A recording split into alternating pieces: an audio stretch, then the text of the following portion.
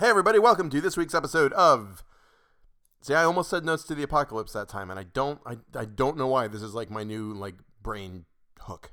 Anyway, Weird Tales Podcast. Welcome to the Weird Tales Podcast. My name is Tycho Alhambra. Thank you for listening. This is The Mountains of Madness continued. Still continued. Still going.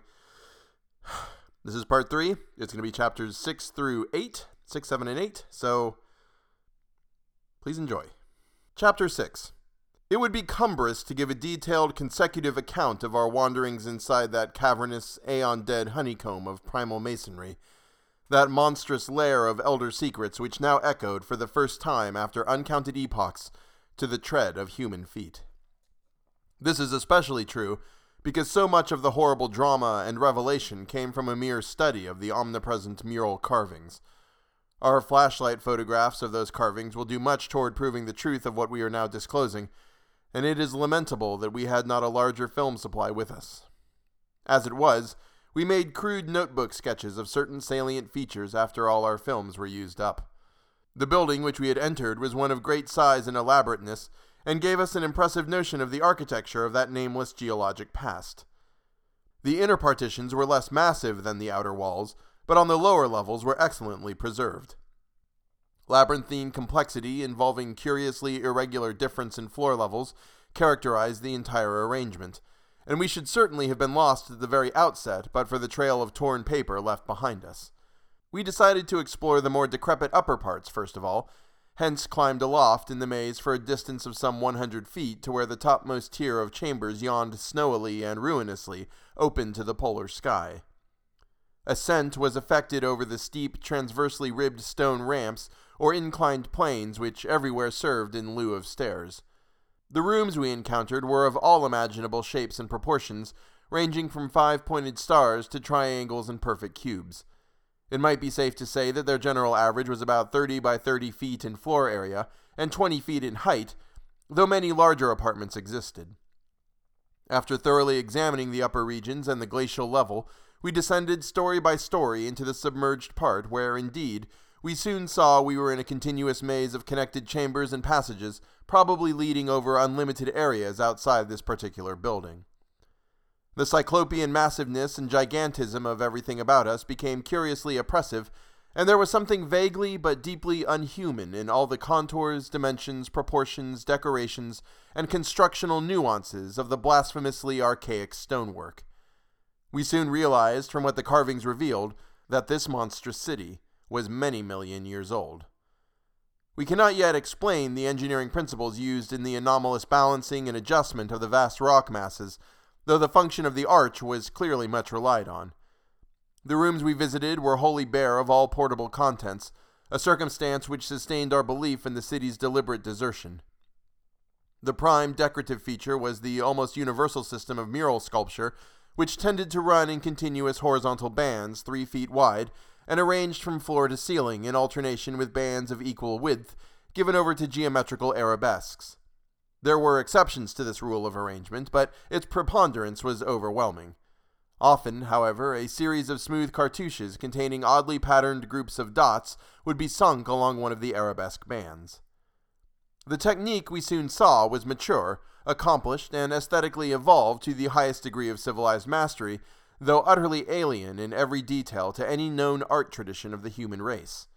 In delicacy of execution, no sculpture I have ever seen could approach it.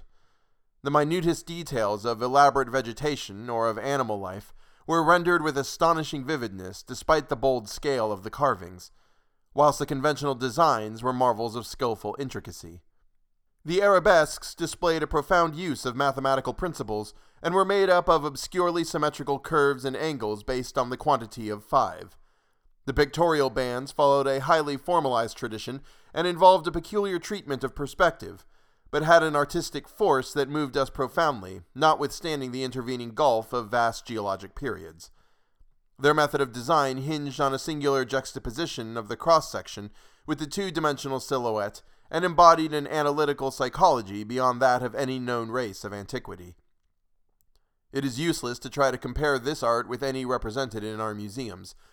Those who see our photographs will probably find its closest analog in certain grotesque conceptions of the most daring futurists. The arabesque tracery consisted altogether of depressed lines, whose depth on unweathered walls varied from 1 to 2 inches. When cartouches with dot groups appeared, evidently as inscriptions in some unknown and primordial language and alphabet, the depression of the smooth surface was perhaps 1.5 inches, and of the dots perhaps a 1/2 inch more. The pictorial bands were in countersunk low relief, their background being depressed about 2 inches from the original wall surface. In some specimens, marks of a former coloration could be detected, though for the most part the untold aeons had disintegrated and banished any pigments which may have been applied. The more one studied the marvelous technique, the more one admired the things.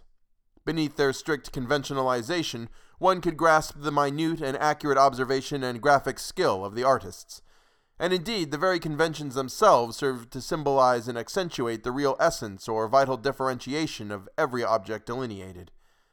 We felt, too, that besides these recognizable excellences, there were others lurking beyond the reach of our perceptions.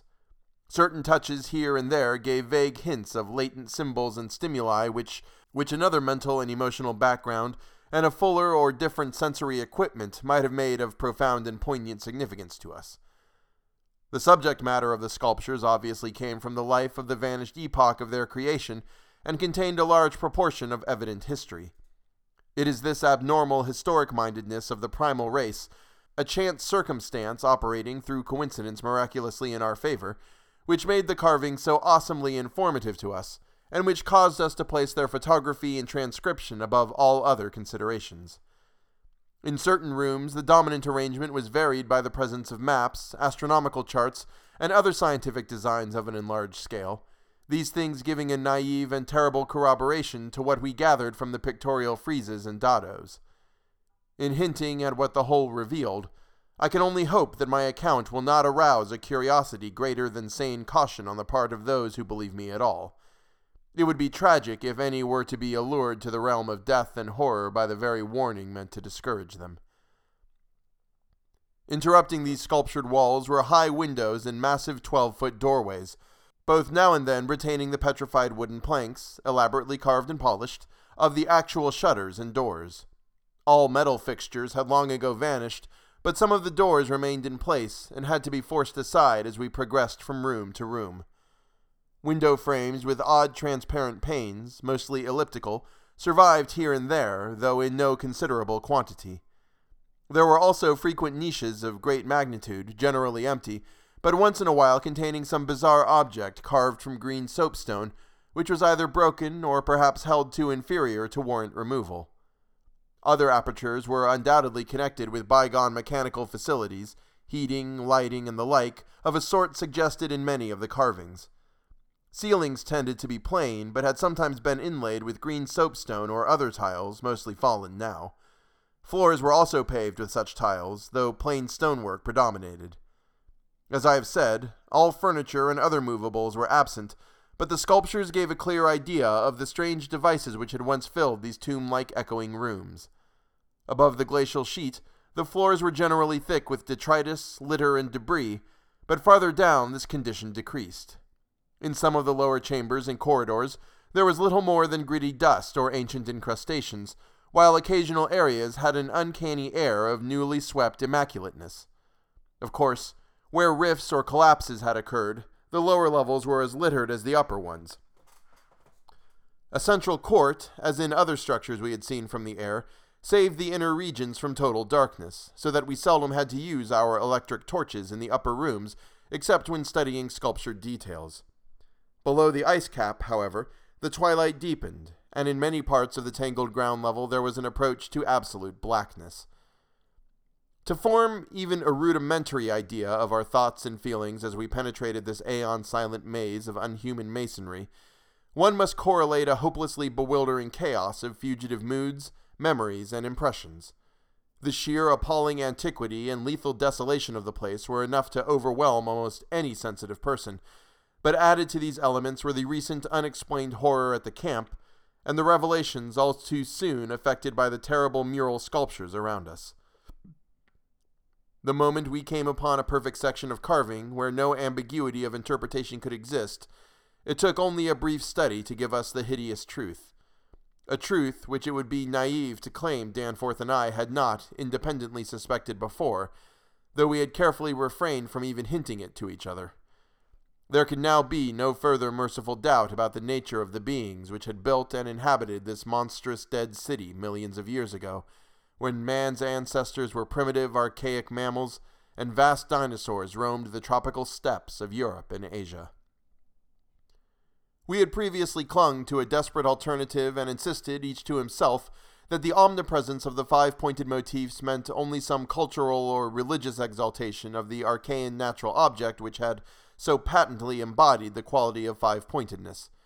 As the decorative motifs of Minoan Crete exalted the sacred bull, those of Egypt the scarab, those of Rome the wolf and the eagle, and those of various savage tribes some chosen totem animal.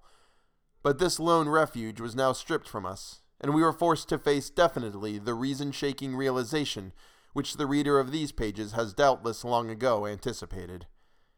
I can scarcely bear to write it down in black and white even now, but perhaps that will not be necessary. The things once rearing and dwelling in this frightful masonry in the age of dinosaurs were not indeed dinosaurs, but far worse. Mere dinosaurs were new and almost brainless objects, but the builders of the city were wise and old and had left certain traces in rocks even then laid down well nigh 1,000 million years, rocks laid down before the true life of Earth had advanced beyond plastic groups of cells, rocks laid down before the true life of Earth had existed at all. They were the makers and enslavers of that life, and above all doubt the originals of the fiendish elder myths which things like the Narcotic manuscripts and the Necronomicon affrightedly hint about. They were the great old ones that had filtered down from the stars when Earth was young, the beings whose substance an alien evolution had shaped, and whose powers were such as this planet had never bred. And to think that only the day before Danforth and I had actually looked upon fragments of their millennially fossilized substance, and that poor Lake and his party had seen their complete outlines. It is, of course, impossible for me to relate in proper order the stages by which we picked up what we know of that monstrous chapter of pre-human life. After the first shock of the certain revelation, we had to pause a while to recuperate, and it was fully 3 o'clock before we got started on our actual tour of systematic research. The sculptures in the building we entered were of relatively late date, perhaps 2 million years ago, as checked up by geological, biological, and astronomical features, and embodied an art which could be called decadent in comparison with that of specimens we found in older buildings after crossing bridges under the glacial sheet. One edifice, hewn from the solid rock, seemed to go back 40 or possibly even 50 million years, to the lower Eocene or Upper Cretaceous, and contained bas-reliefs of an artistry surpassing anything else, with one tremendous exception that we encountered. That was, we have since agreed, the oldest domestic structure we traversed. Were it not for the support of those flashlights soon to be made public, I would refrain from telling what I found and inferred lest I be confined as a madman. Of course, the infinitely early parts of the patchwork tale, representing the pre-terrestrial life of the star-headed beings on other planets, in other galaxies, and in other universes, can readily be interpreted as the fantastic mythology of those beings themselves. Yet, such parts sometimes involve designs and diagrams so uncannily close to the latest finding of mathematics and astrophysics that I scarcely know what to think. Let others judge when they see the photographs I shall publish. Naturally, no one set of carvings which we encountered told more than a fraction of any connected story, nor did we even begin to come upon the various stages of that story in their proper order. Some of the vast rooms were independent units so far as their designs were concerned, whilst in other cases a continuous chronicle would be carried through a series of rooms and corridors. The best of the maps and diagrams were on the walls of a frightful abyss below even the ancient ground level, a cavern perhaps 200 feet square and 60 feet high, which had almost undoubtedly been an educational center of some sort. There were many provoking repetitions of the same material in different rooms and buildings, since certain chapters of experience and certain summaries or phases of racial history had evidently been favorites with different decorators or dwellers. Sometimes, though, variant versions of the same theme proved useful in settling debatable points and filling up gaps. I still wonder that we deduced so much in the short time at our disposal. Of course, we even now have only the barest outline, and much of that was obtained later on from a study of the photographs and sketches we made. It may be the effect of this later study, the revived memories and vague impressions acting in conjunction with his general sensitiveness and with that final supposed horror, glimpse whose essence he will not reveal even to me, which has been the immediate source of Danforth's present breakdown. But it had to be, for we could not issue our warning intelligently without the fullest possible information, and the issuance of that warning is a prime necessity. Certain lingering influences in that unknown Antarctic world of disordered time and alien natural law make it imperative that further exploration be discouraged. Chapter 7. The full story, so far as deciphered, will eventually appear in an official bulletin of Miskatonic University. Here I shall sketch only the salient highlights in a formless, rambling way. Myth or otherwise, the sculptures told of the coming of those star-headed things to the nascent, lifeless Earth out of cosmic space. Their coming, and the coming of many other alien entities such as at certain times embark upon spatial pioneering. They seemed able to traverse the interstellar ether on their vast membranous wings, thus oddly confirming some curious hill folklore long ago told me by an antiquarian colleague. They had lived under the sea a good deal, building fantastic cities and fighting terrific battles with nameless adversaries by means of intricate devices employing unknown principles of energy. Evidently, their scientific and mechanical knowledge far surpassed man's today, though they made use of its more widespread and elaborate forms only when obliged to. Some of the sculptures suggested that they had passed through a stage of mechanized life on other planets, but had receded upon finding its effects emotionally unsatisfying. Their preternatural toughness of organization and simplicity of natural wants made them peculiarly able to live on a high plane without the more specialized fruits of artificial manufacture, and even without garments, except for occasional protection against the elements. It was under the sea, at first for food and later for other purposes, that they first created Earth life, using available substances according to long-known methods. The more elaborate experiments came after the annihilation of various cosmic enemies.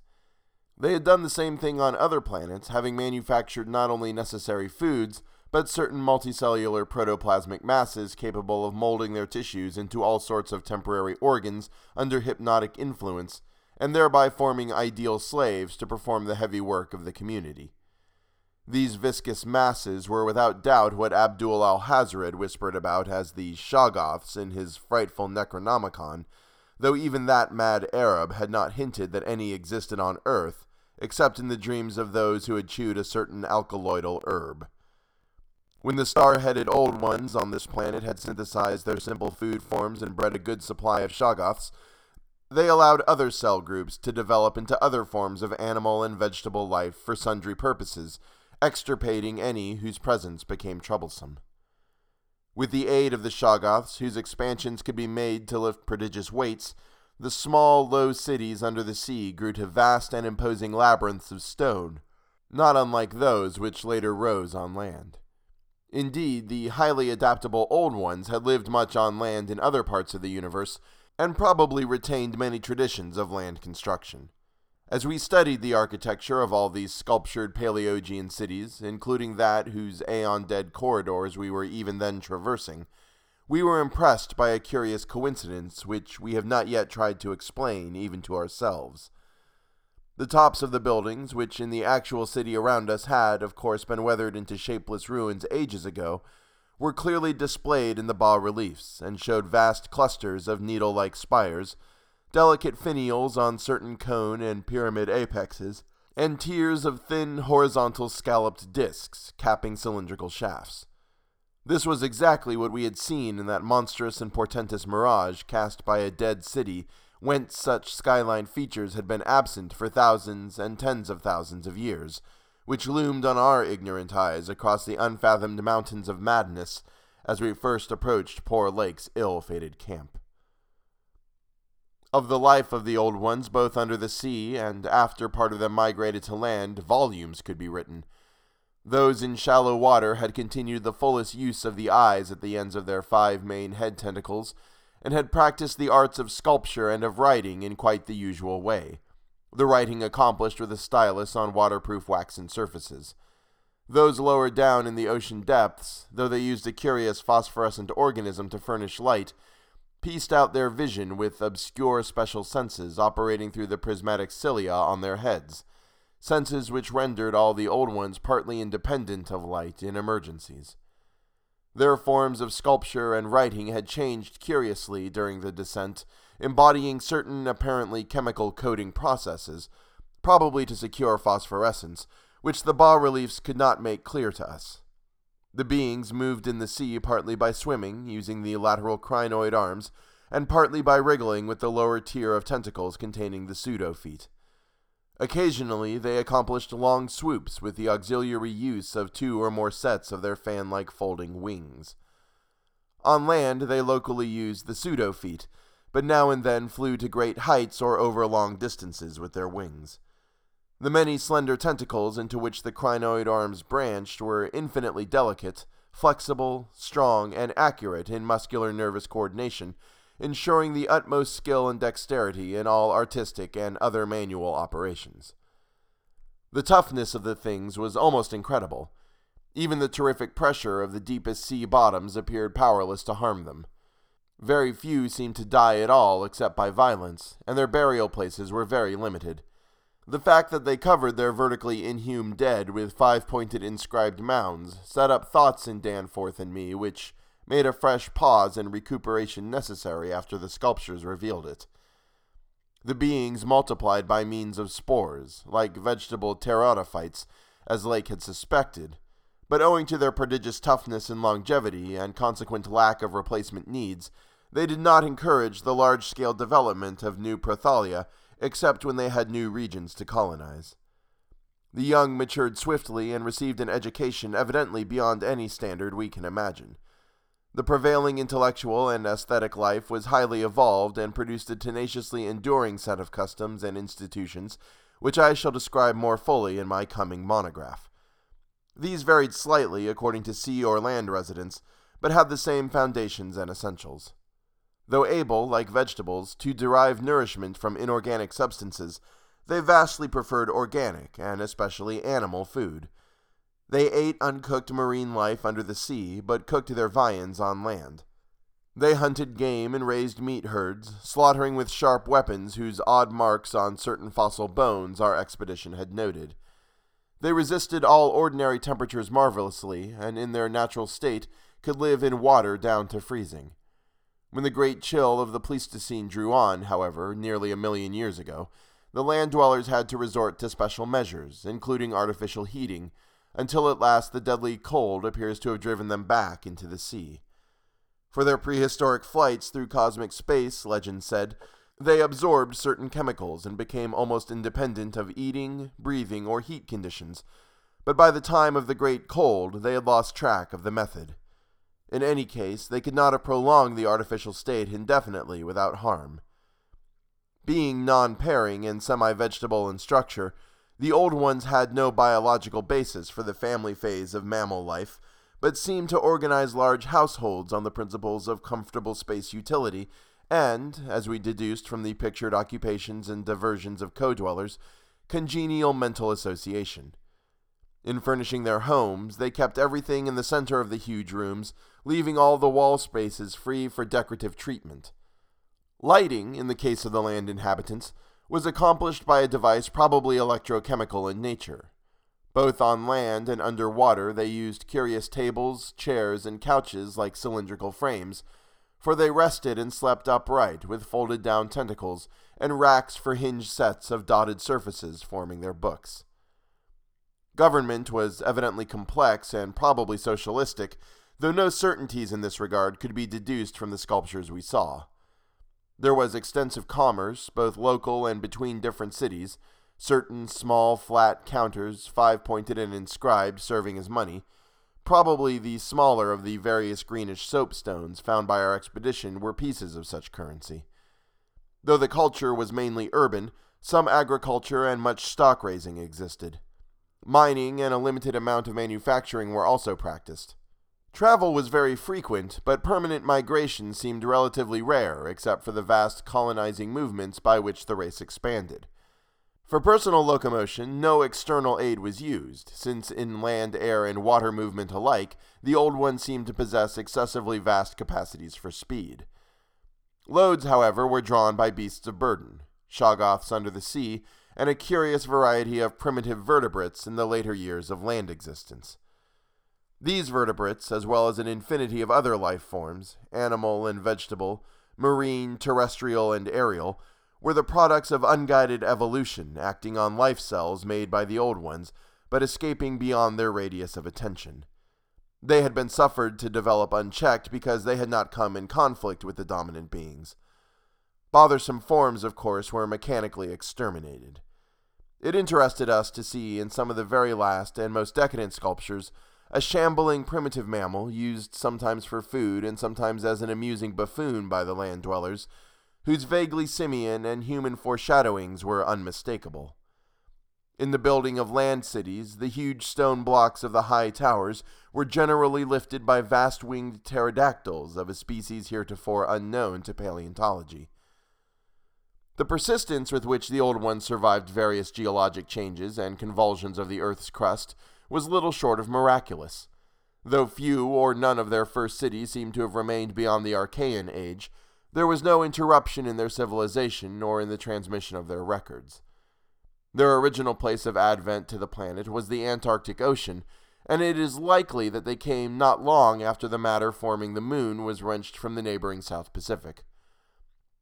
According to one of the sculptured maps, the whole globe was then under water, with stone cities scattered farther and farther from the Antarctic as aeons passed. Another map shows a vast bulk of dry land around the South Pole, where it is evident that some of the beings made experimental settlements, though their main centers were transferred to the nearest sea bottom. Later maps, which display the landmass as cracking and drifting and sending certain detached parts northward, uphold in a striking way the theories of continental drift lately advanced by Taylor, Wegener, and Joly. With the upheaval of new land in the South Pacific, tremendous events began. Some of the marine cities were hopelessly shattered, yet that was not the worst misfortune. Another race, a land race of beings shaped like octopi and probably corresponding to fabulous pre-human spawn of Cthulhu, soon began filtering down from cosmic infinity and precipitated a monstrous war which for a time drove the Old Ones wholly back to the sea, a colossal blow in view of the increasing land settlements. Later, peace was made, and the new lands were given to the Cthulhu spawn, whilst the Old Ones held the sea and the older lands. New land cities were founded, the greatest of them in the Antarctic, for this region of first arrival was sacred. From then on, as before, the Antarctic remained the center of the Old One civilization, and all the cities built there by the Cthulhu spawn were blotted out. Then, suddenly, the lands of the Pacific sank again, taking with them the frightful stone city of Relay, and all the cosmic octopi, so that the Old Ones were again supreme on the planet, except for one shadowy fear about which they did not like to speak. At a rather later age, their cities dotted all the land and water areas of the globe, hence the recommendation in my coming monograph that some archaeologists make systematic borings with Peabody's type of apparatus in certain widely separated regions. The steady trend down the ages was from water to land, a movement encouraged by the rise of new land masses, though the ocean was never wholly deserted. Another cause of the landward movement was the new difficulty in breeding and managing the shoggoths, upon which successful sea life depended. With the march of time, as the sculptures sadly confessed, the art of creating new life from inorganic matter had been lost, so that the Old Ones had to depend on the molding of forms already in existence. On land, the great reptiles proved highly tractable, but the shoggoths of the sea, reproducing by fission and acquiring a dangerous degree of accidental intelligence, presented for a time a formidable problem. They had always been controlled through the hypnotic suggestions of the Old Ones, and had modeled their tough plasticity into various useful temporary limbs and organs. But now their self-modeling powers were sometimes exercised independently and in various imitative forms implanted by past suggestion. They had, it seems, developed a semi-stable brain whose separate and occasionally stubborn volition echoed the will of the Old Ones without always obeying it. Sculptured images of these Shoggoths filled Danforth and me with horror and loathing. They were normally shapeless entities composed of a viscous jelly which looked like an agglutination of bubbles, and each averaged about 15 feet in diameter when a sphere. They had, however, a constantly shifting shape and volume, throwing out temporary developments or forming apparent organs of sight, hearing, and speech in imitation of their masters, either spontaneously or according to suggestion. They seem to have become peculiarly intractable toward the middle of the Permian Age, perhaps 150 million years ago, when a veritable war of resubjugation was waged upon them by the marine Old Ones. Pictures of this war, and of the headless, slime-coated fashion in which the Shoggoths typically left their slain victims, held a marvelously fearsome quality, despite the intervening abyss of untold ages.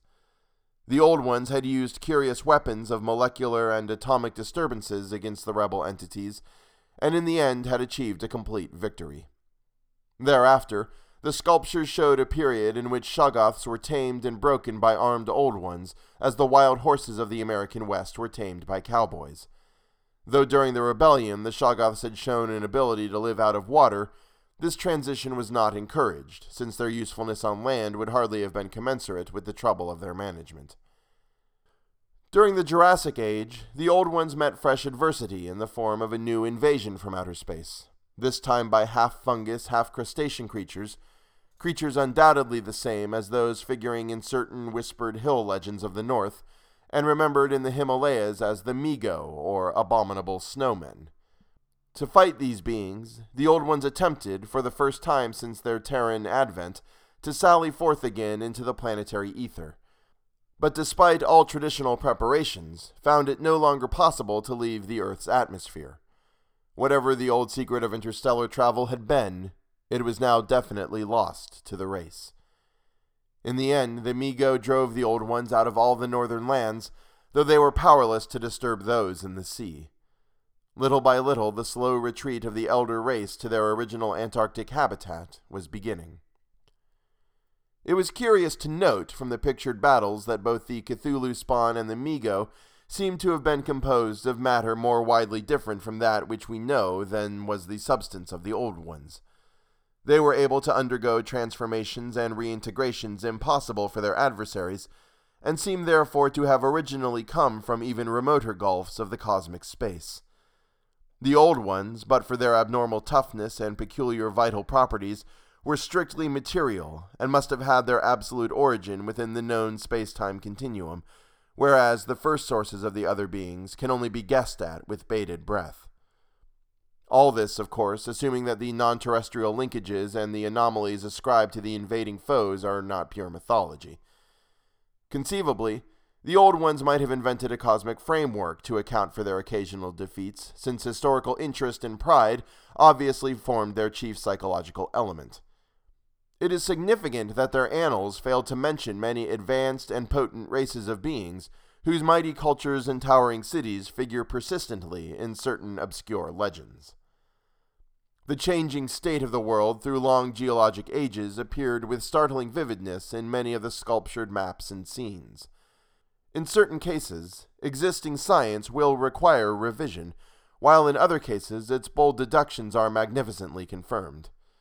As I have said, the hypothesis of Taylor, Wegener, and Joly that all the continents are fragments of an original Antarctic landmass which cracked from centrifugal force and drifted apart over a technically viscous lower surface, an hypothesis suggested by such things as the complementary outlines of Africa and South America and the way the great mountain chains are rolled and shoved up, receives striking support from this uncanny source.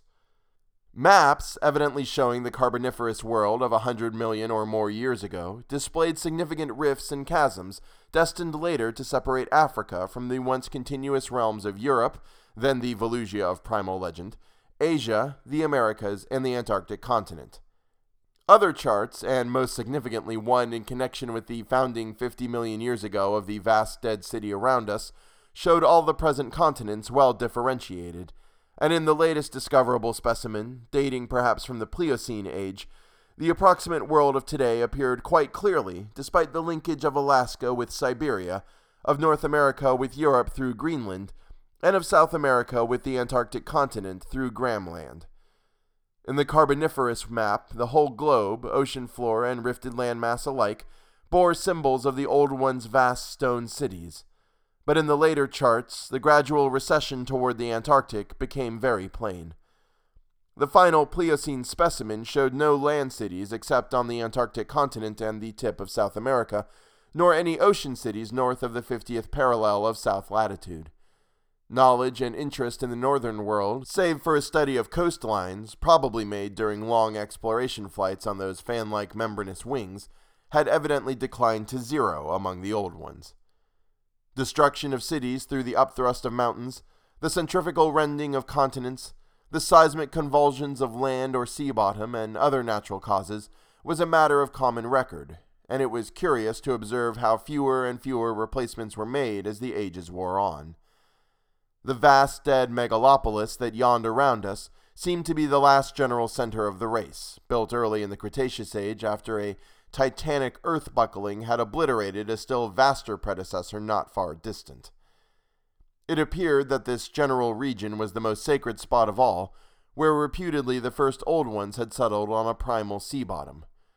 In the new city, many of whose features we could recognize in the sculptures, but which stretched fully 100 miles along the mountain range in each direction, beyond the farthest limits of our aerial survey, there were reputed to be preserved certain sacred stones, forming part of the first sea bottom, which thrust up to light after long epochs in the course of the general crumbling of strata.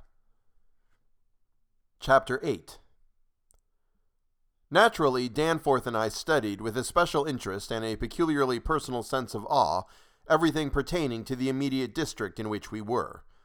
Of this local material there was naturally a vast abundance, and on the tangled ground level of the city we were lucky enough to find a house of very late date whose walls, though somewhat damaged by a neighboring rift, contained sculptures of decadent workmanship carrying the story of the region much beyond the period of the Pliocene map, whence we derived our last general glimpse of the pre-human world.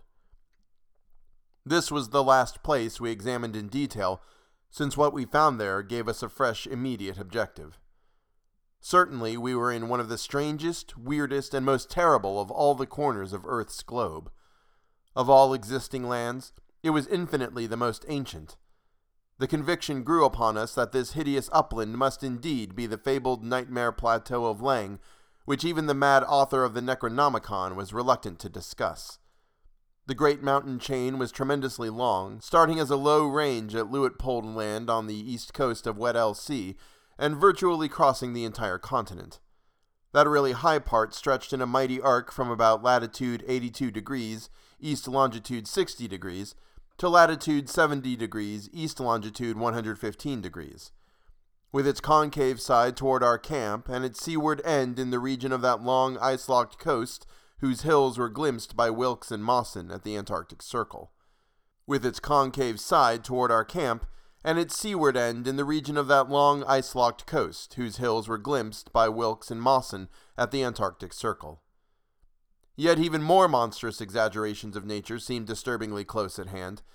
I have said that these peaks are higher than the Himalayas, but the sculptures forbid me to say that they are Earth's highest. That grim honor is beyond doubt reserved for something which half the sculptures hesitated to record at all, whilst others approached it with obvious repugnance and trepidation. It seems that there was one part of the ancient land, the first part that ever rose from the waters after the earth had flung off the moon and the old ones had seeped down from the stars, which had come to be shunned as vaguely and namelessly evil. Cities built there had crumbled before their time, and had been found suddenly deserted. Then, when the first gray earth buckling had convulsed the region in the Comanchean age, a frightful line of peaks had shot suddenly up amidst the most appalling din and chaos, and earth had received her loftiest and most terrible mountains. If the scale of the carvings was correct, these abhorred things must have been over 40,000 feet high, radically vaster than even the shocking mountains of madness we had crossed.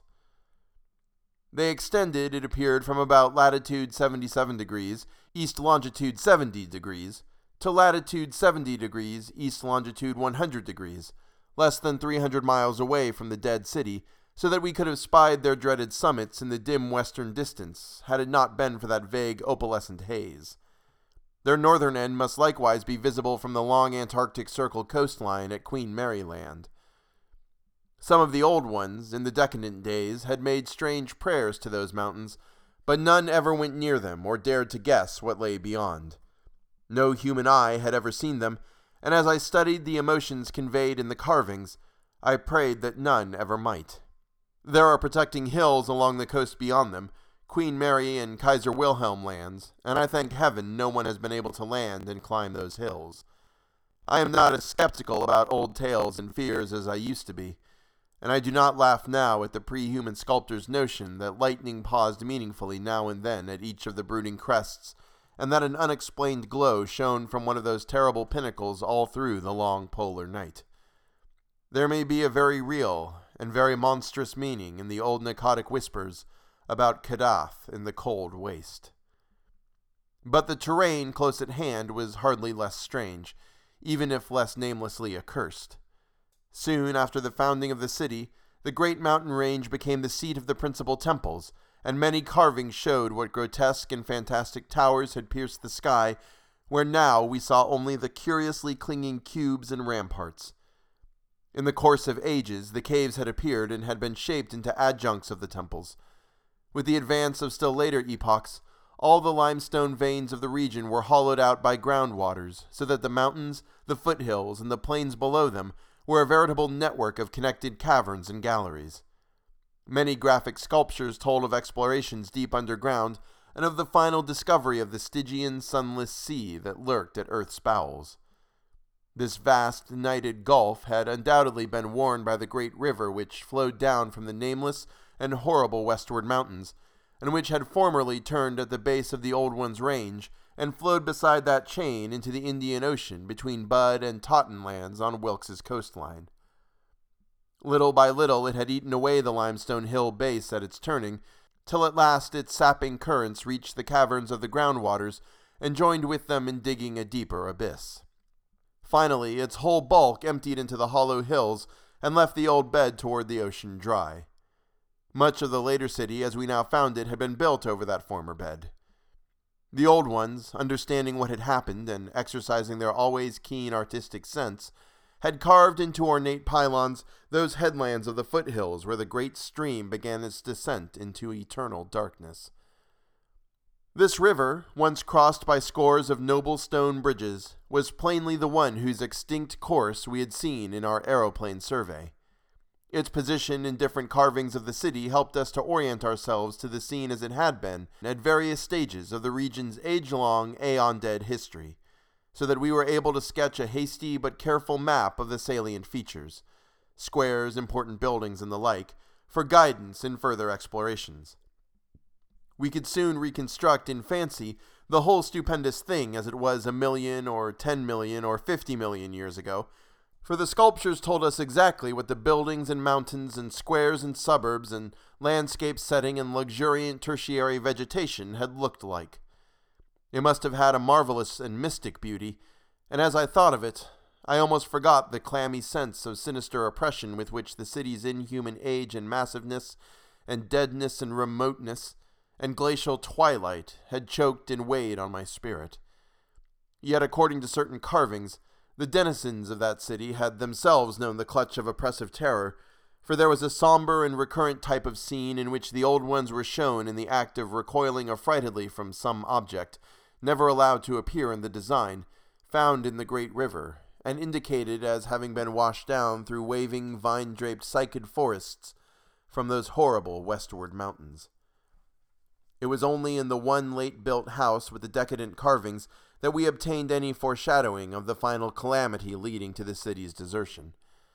Undoubtedly, there must have been many sculptures of the same age elsewhere, even allowing for the slackened energies and aspirations of a stressful and uncertain period. Indeed, very certain evidence of the existence of others came to us shortly afterward, but this was the first and only set we directly encountered. We meant to look farther later on, but as I have said, immediate conditions dictated another present objective. There would, though, have been a limit, for after all hope of a long future occupancy of the place had perished among the old ones, there could not but have been a complete cessation of mural decoration. The ultimate blow, of course, was the coming of the great cold, which once held most of the earth in thrall, and which has never departed from the ill-fated poles. The great cold that, at the world's other extremity, put an end to the fabled lands of Lomar and Hyperborea. Just when this tendency began in the Antarctic, it would be hard to say in terms of exact years. Nowadays, we set the beginning of the general glacial periods at a distance of about 500,000 years from the present, but at the poles, the terrible scourge must have commenced much earlier. All quantitative estimates are partly guesswork, but it is quite likely that the decadent sculptures were made considerably less than 1,000,000 years ago, and that the actual desertion of the city was complete long before the conventional opening of the Pleistocene, 500,000 years ago, as reckoned in terms of the Earth's whole surface. In the decadent sculptures there were signs of thinner vegetation everywhere, and of a decreased country life on the part of the old ones. Heating devices were shown in the houses, and winter travelers were represented as muffled in protective fabrics. Then we saw a series of cartouches, the continuous band arrangement being frequently interrupted in these late carvings, depicting a constantly growing migration to the nearest refuges of greater warmth, some fleeing to cities under the sea off the faraway coast, and some clambering down through networks of limestone caverns in the hollow hills to the neighboring black abyss of subterrane waters. In the end, it seems to have been the neighboring abyss which received the greatest colonization. This was partly due, no doubt, to the traditional sacredness of this special region, but may have been more conclusively determined by the opportunities it gave for continuing the use of the great temples on the honeycombed mountains, and for retaining the vast land city as a place of summer residence and base of communication with various minds. The linkage of old and new abodes was made more effective by means of several gratings and improvements along the connecting routes, including the chiseling of numerous direct tunnels from the ancient metropolis to the black abyss, sharply down-pointing tunnels whose mouths we carefully drew, according to our most thoughtful estimates on the guide map we were compiling. It was obvious that at least 2 of these tunnels lay within a reasonable exploring distance of where we were, both being on the mountainward edge of the city, one less than 1/4 of a mile toward the ancient river course, and the other perhaps twice that distance in the opposite direction. The abyss, it seems, had shelving shores of dry land at certain places, but the old ones built their new city under water, no doubt because of its greater certainty of uniform warmth. The depth of the hidden sea appears to have been very great, so that the Earth's internal heat could ensure its habitability for an indefinite period. The beings seem to have had no trouble in adapting themselves to part-time, and eventually, of course, whole-time residence underwater, since they had never allowed their gill systems to atrophy. There were many sculptures which showed how they had always frequently visited their submarine kinsfolk elsewhere, and how they had habitually bathed on the deep bottom of their great river. The darkness of inner Earth could likewise have been no deterrent to a race accustomed to long Antarctic nights. Decadent though their style undoubtedly was, these latest carvings had a truly epic quality, where they told of the building of the new city in the cavern sea.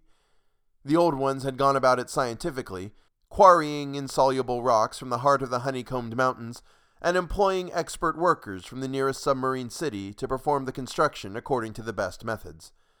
These workers brought with them all that was necessary to establish the new venture: Shoggoth tissue from which to breed stone lifters and subsequent beasts of burden for the cavern city, and other protoplasmic matter to mold into phosphorescent organisms for lighting purposes. At last, a mighty metropolis rose on the bottom of that Stygian sea, its architecture much like that of the city above, and its workmanship displaying relatively little decadence because of the precise mathematical element inherent in building operations. The newly bred Shoggoths grew to enormous size and singular intelligence, and were represented as taking and executing orders with marvelous quickness.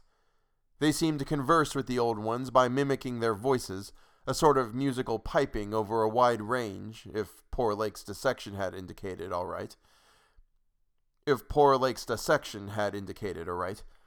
to work more from spoken commands than from hypnotic suggestions as in earlier times. They were, however, kept in admirable control. The phosphorescent organisms supplied light with vast effectiveness, and doubtless atoned for the loss of the familiar polar auroras of the outer world night. Art and decoration were pursued, though of course with a certain decadence. The old ones seemed to realize this falling off themselves, and in many cases anticipated the policy of Constantine the Great by transplanting especially fine blocks of ancient carving from their land city, just as the emperor, in a similar age of decline, stripped Greece and Asia of their finest art to give his new Byzantine capital greater splendors than its own people could create. That the transfer of sculptured blocks had not been more extensive was doubtless owing to the fact that the land city was not at first wholly abandoned. By the time total abandonment did occur, and it surely must have occurred before the polar Pleistocene was far advanced, the old ones had perhaps become satisfied with their decadent art, or had ceased to recognize the superior merit of the older carvings. At any rate, the aeon-silent ruins around us had certainly undergone no wholesale sculptural denudation, though all the best separate statues, like other movables, had been taken away. The decadent cartouches and dados telling this story were, as I have said, the latest we could find in our limited search.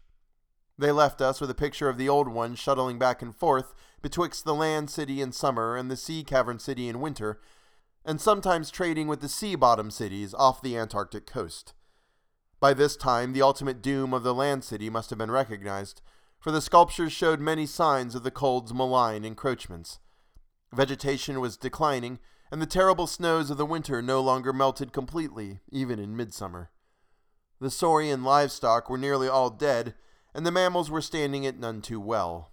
To keep on with the work of the upper world, it had become necessary to adapt some of the amorphous and curiously cold-resistant shoggoths to land life, a thing the old ones had formerly been reluctant to do.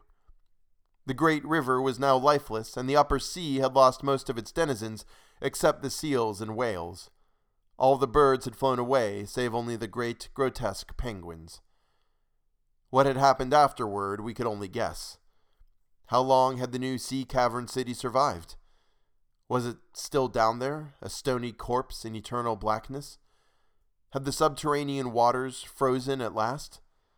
To what fate had the ocean-bottom cities of the outer world been delivered? Had any of the old ones shifted north ahead of the creeping ice cap? Existing geology shows no trace of their presence. Had the frightful Migo been still a menace in the outer land world of the north? Could one be sure of what might or might not linger, even to this day, in the lightless and unplumbed abysses of Earth's deepest waters? Those things had seemingly been able to withstand any amount of pressure, and men of the sea have fished up curious objects at times. And has the killer whale theory really explained the savage and mysterious scars on Antarctic seals noticed a generation ago by Borchgrevink?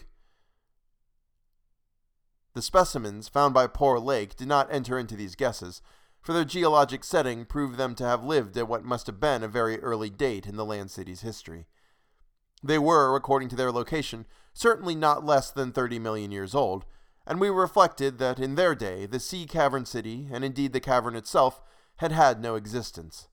They would have remembered an older scene, with lush tertiary vegetation everywhere, a younger land city of flourishing arts around them, and a great river sweeping northward along the base of the mighty mountains toward a faraway tropic ocean. And yet we could not help thinking about these specimens, especially about the 8 perfect ones that were missing from Lake's hideously ravaged camp. There was something abnormal about that whole business. The strange things we had tried so hard to lay to somebody's madness, those frightful graves, the amount and nature of the missing material, Gedney, the unearthly toughness of those archaic monstrosities, and the queer vital freaks the sculptures now showed the race to have.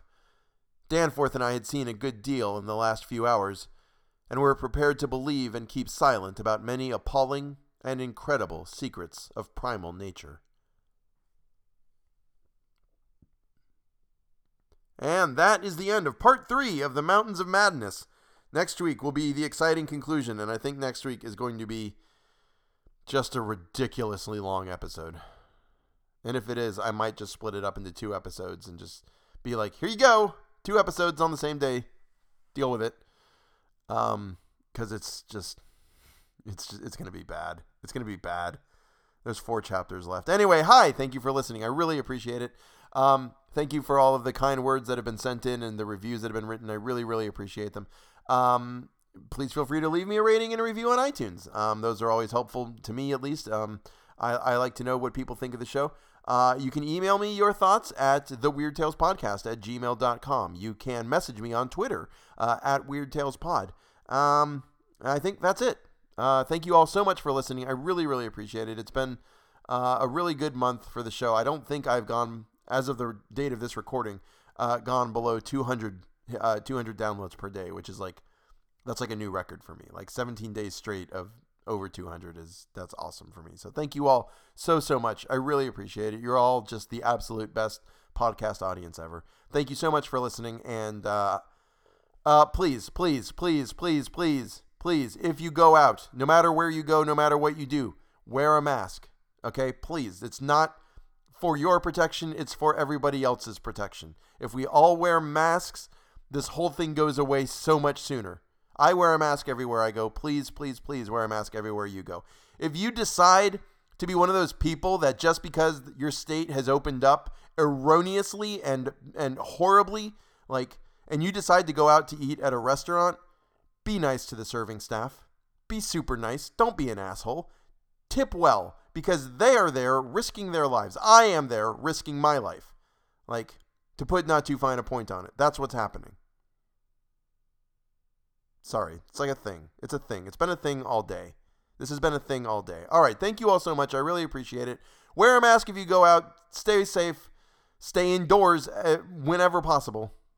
And I will see you next week. Da-da-da-da-da-da. Here's the bloops. Here's some good news, everybody. The restaurant has been open for 3 days, and so far, I'm not sick. Nobody is wearing a mask when they come in to eat. We ordered Jet's Pizza last night, and got a brownie dessert with it, and I made the mistake of eating a brownie before starting to record, and now I can't talk properly. My wife is here listening to me record as I'm doing this, so everybody say hi to my wife. And probably retained many traditions of land construction as we studied the architecture of all these sculptured Paleogean cities. There's a period there. That's 2 different sentences. Maps evidently showing the Carboniferous world of 100 million years. Maps evidently showing the Carboniferous world of 100 million or more years ago displayed significant rifts and chasms destined later to separate Africa from the once continuous realms of Europe, then the Volusia of primal legend.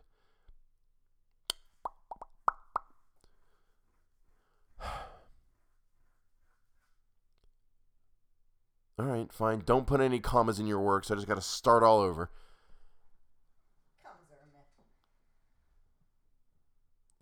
Maps evidently showing the Carboniferous world of 100 million years. Maps evidently showing the Carboniferous world of 100 million or more years ago. Come on! Maps evidently showing the Carboniferous world of 100 million or more years ago displayed significant rifts and chasms destined later to separate Africa from the once continuous realms of Europe, then the Volusia of primal legend, Asia, the Americas, and the Antarctic continent. Nailed it. First try.